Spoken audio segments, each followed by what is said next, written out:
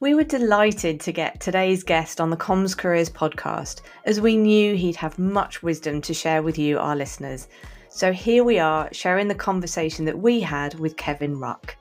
Kevin is an internal communication researcher, author, lecturer, and academic. He is the co-founder of PR Academy, the largest provider of Chartered Institute of Public Relations qualifications. And for years, he has designed and taught internal communication courses for CIPR that are based on research and evidence that link key principles to effective practice.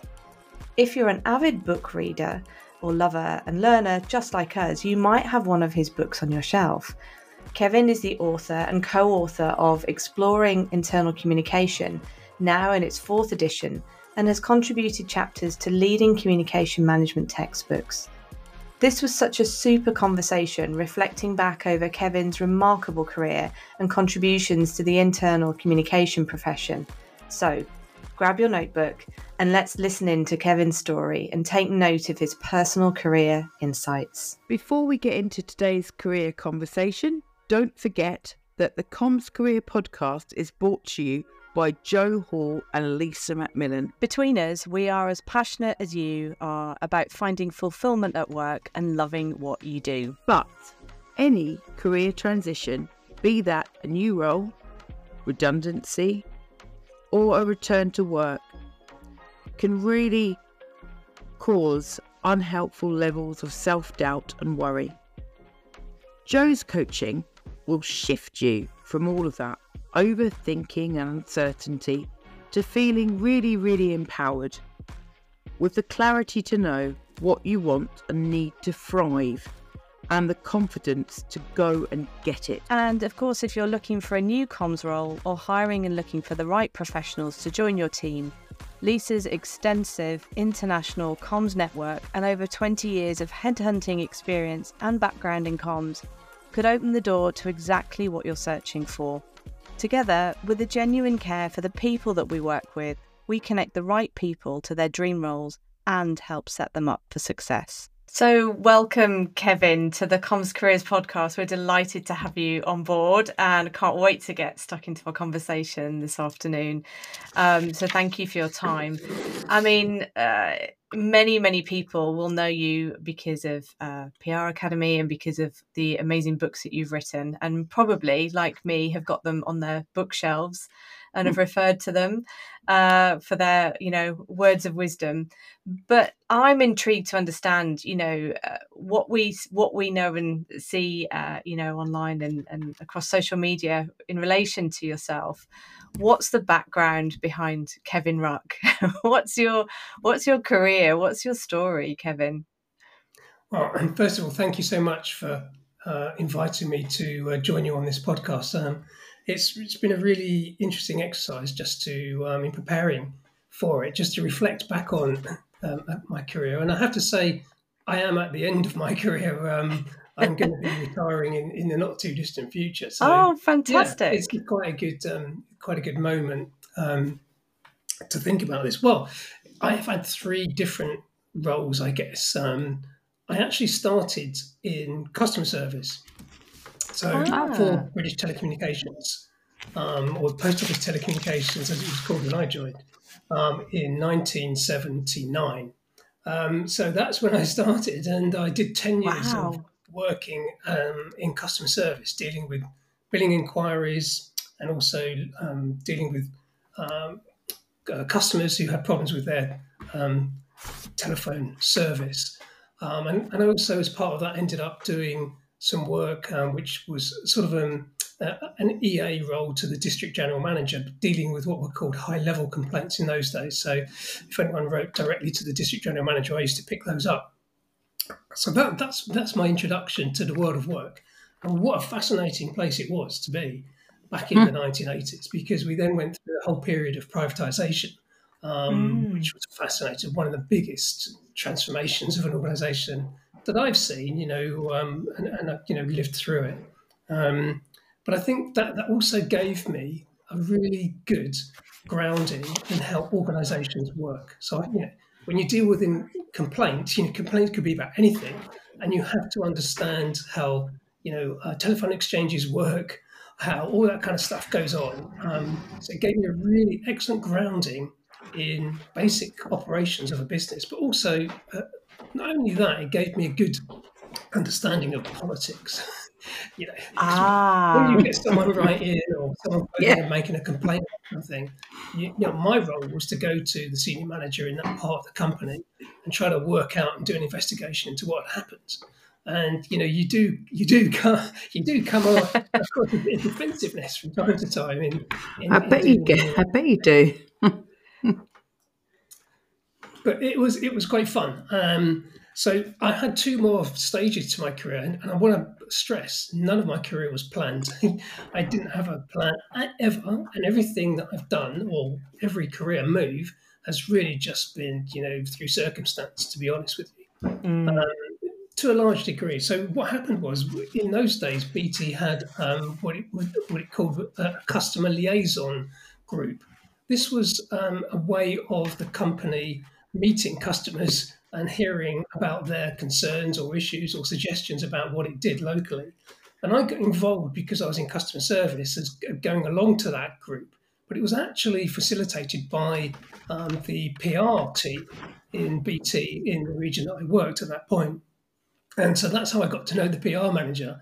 And then when an opportunity came up to grow his team, he asked me to move over. And I joined the PR team in BT. And I took on the responsibility for running its community program, which basically was one of the most enjoyable jobs I've had because it meant going around giving money to charity on behalf of BT. So I was the person who used to go along and have the photo taken with those large checks with BT has donated £1,000 to this charity, and so on. So that was my first sort of introduction to public relations. It's really more CSR, corporate social responsibility, really. But then that role broadened out, and as the BT restructured, I ended up taking on a role which was to coordinate national sort of PR campaigns that BT was doing across what were then 10 regions. So it's more of a kind of coordinator, planner, PR planner role, which I then did for about another, well, as it evolved, it was about another 5 to 10 years, I think, working in public relations, and then I got to move into internal communication. Job came up when BT was going global. end of the 1990s, it was on a global expansion, and I moved into a new part of BT, which was responsible for building data warehouses, and we were sort of a large acquisition campaign then, and I was responsible for internal communication, where we were acquiring companies throughout Europe, and I sort of managed the internal communication for that part of the business. So that's how I got into internal comms, which I actually, then I kind of felt, oh, I'm at home. This is a job where, I really feel like I've found my place. And I know a lot of people say that when they move from PR or media relations into internal comms,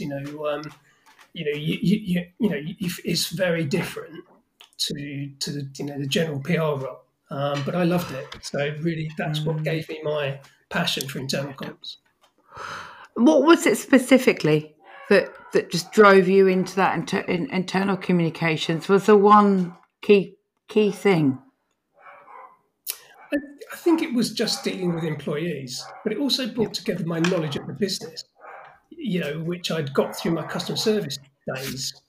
So I was combining a good knowledge of the business and the interest in keeping employees informed about what was going on, and just working with employees as a stakeholder group compared to the media and other sort of stakeholder groups in my previous role. I just found it more challenging and more interesting to work with employees.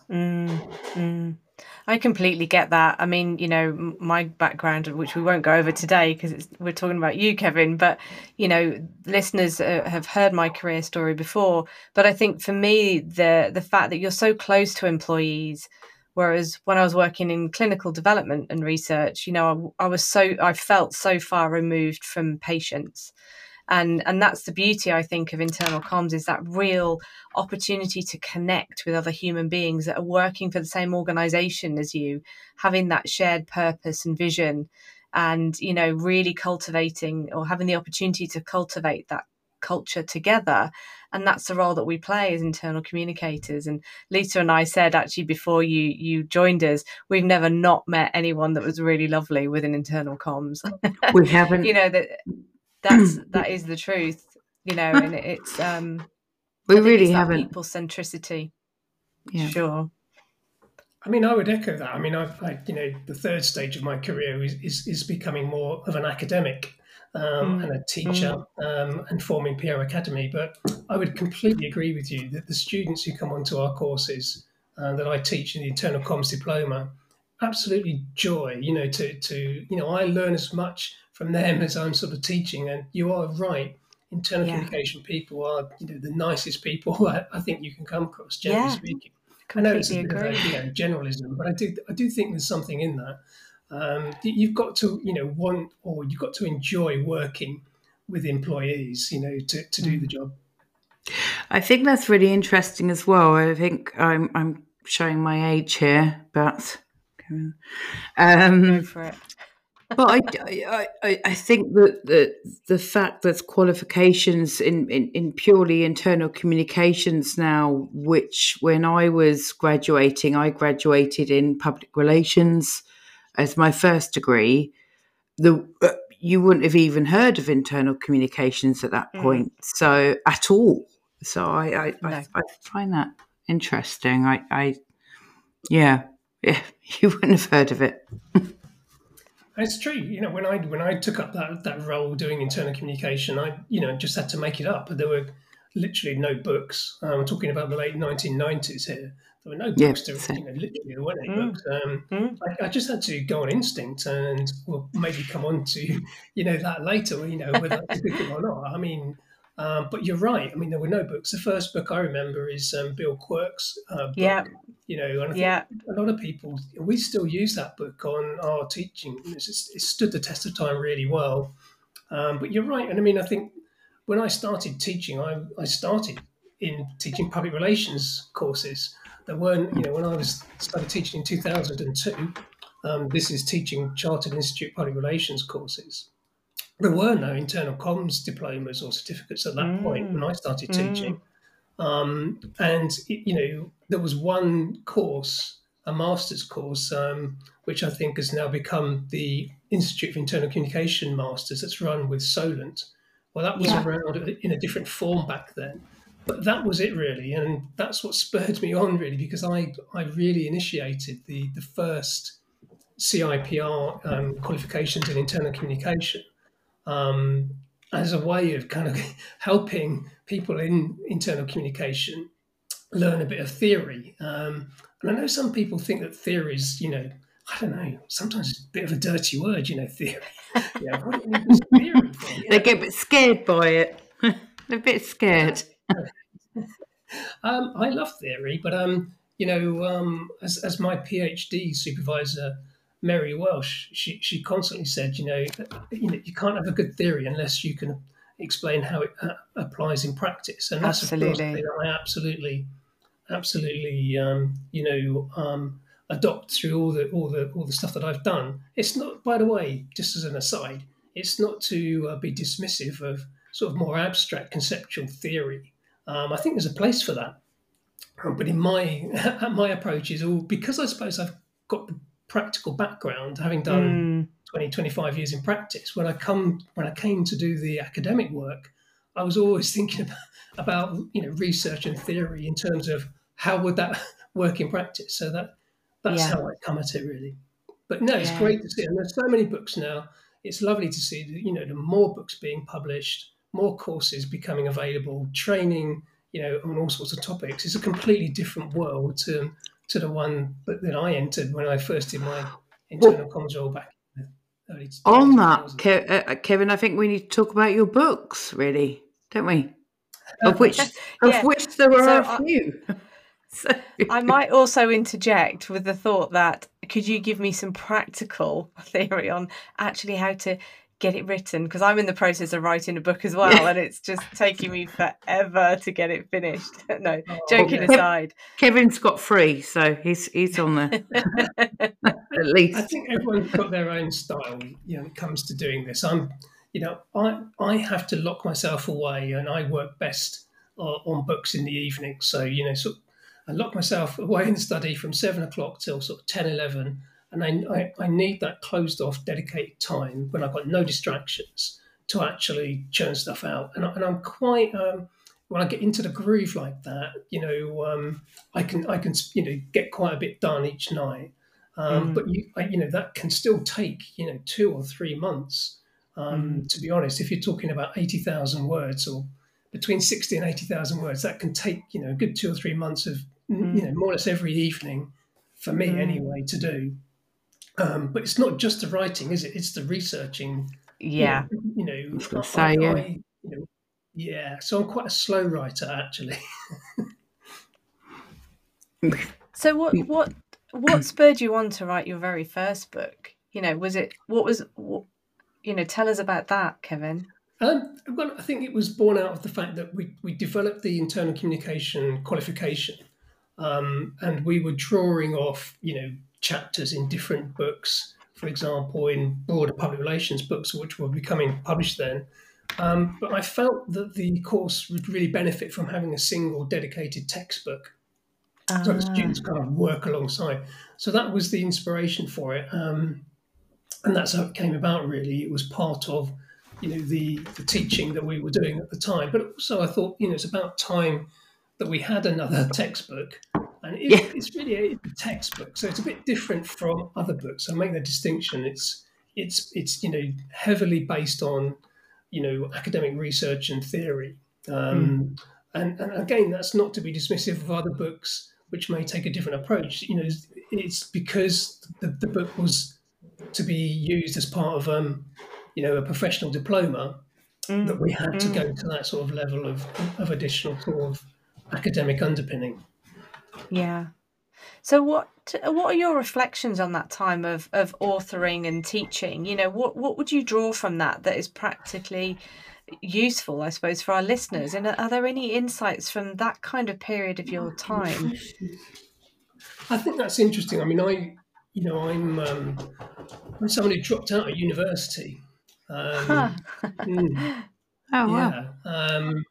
And didn't get back into studying until my mid-30s.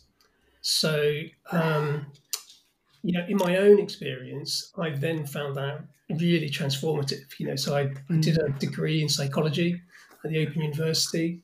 I then followed that up with an MBA at the Open University. Bless the Open University, because, they really enabled me to get back into the academic space. And I loved the courses. The psychology at the time I was doing, that really helped me to become more self-aware, of my own personality. So alongside doing some Myers-Briggs profiling at the time, which helped me understand myself and why, I clicked with some people and not others. But, it actually, then I became a study junkie, so I just carried on. And I did a full-time teacher training course, so I'm a qualified teacher. I then did the PhD, which took 6 years. So I've, since 35, I've pretty much carried on studying. But I loved it, not just because I like studying, and I think that's great if you do, because you get a lot of satisfaction out of studying, I find, but also made a big difference to what I was doing at work. I remember once going to, I was working with a team in BT, the IT division, and I had to sort of go along to a new team and set up a new organisation. I was popping along to the board meetings every month, 5 minutes on the end of the day, comms update, Kevin would go along. The meetings were like 9 o'clock in the morning till 5 o'clock in the afternoon. And, as everyone knows, they overrun, and comms got shunted to like 5:30, and then, oh, well, we haven't got time. Perhaps you can just, this was the situation. And actually, I learned a lot from sitting in on those meetings. But when I was doing the MBA, I could see, the attitude changing. And I started to chip in sometimes, to the operational conversations. I sort of raised a few sort of, eyebrows in the room. Kevin's the comms person. He just writes stuff after we've had a meeting. Anyone could do that, really. But then I was doing the MBA and starting to raise some questions. That they started to look at me a little bit differently after that, and I think that's one practical application of education. Be more confident and more assertive. Is that when you brought in more of the internal communications, and you could see how important that was as well? Yeah. After doing the MBA. Yeah, I mean, the MBA really gave me some of the, models that I'd kind of been working through myself anyway. I mean, to be honest, the MBA didn't have much content around internal communication. I remember taking it up with the HR person at the Open University at the time and saying, why isn't there more on internal communication? And the response was pretty dismissive, about that being worthy of being in an MBA, which is another subject which we might go on to. Yeah. But you're right. Then I'd done some reading around public relations because I was having to teach it at the time, and that started to influence my thinking about internal communication as well. So yeah, it did come together, and I think the PhD really crystallized a lot of my thinking, and it helped me to really be more assertive about, come on, this is good practice, and I know it is because I got the research, not just my research, but oceans of research that exists that demonstrates that what I'm saying here is actually good practice. It's not just me making it up, Yeah.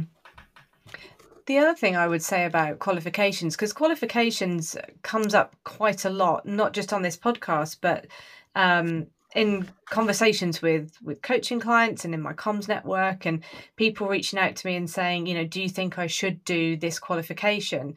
And I always go back to them saying, well, are you really passionate about it? Because I don't see the point of doing a qualification just to get some letters after your name.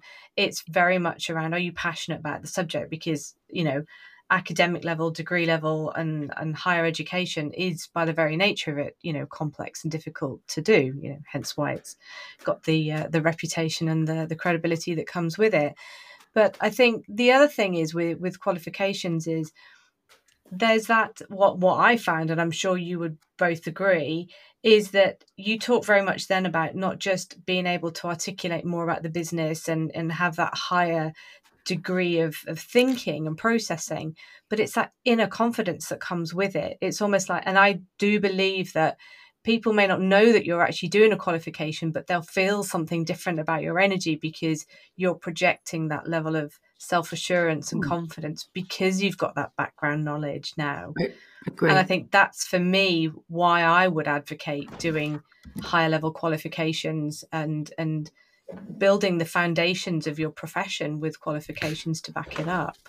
Would you agree or disagree with that? Yeah, completely. I mean, the students that I teach, once they've completed the course, without any prompting, they will always say, I'm so much more confident now. Yeah. What I'm doing, and not just what I'm doing, what I'm saying, yes, and what I'm trying to do to influence, senior leaders in this organisation.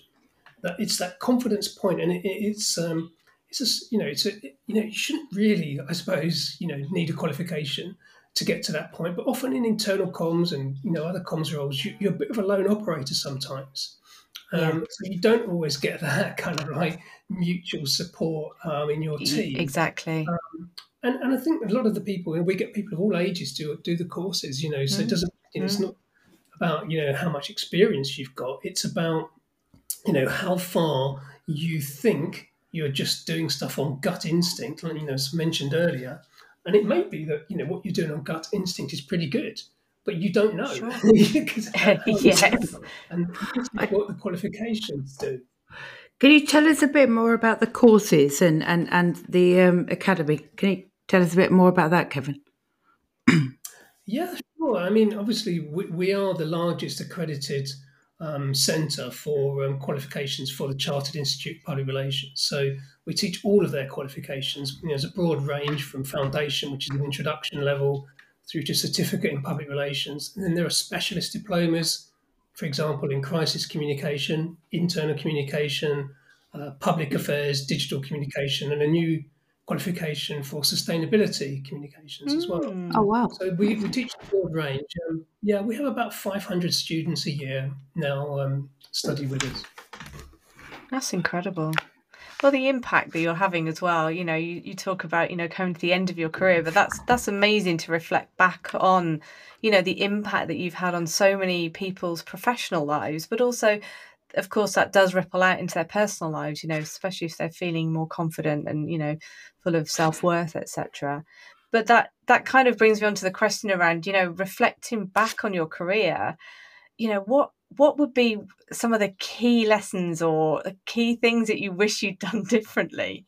Yeah, that's such a hard question. I know it is. Yeah, you're going to think we like to put people on the spot at the last moment. I'm sorry. It's really hard for me to pinpoint anything that I think I'd do differently. And I think I said at the start, things just happened and I didn't plan anything out.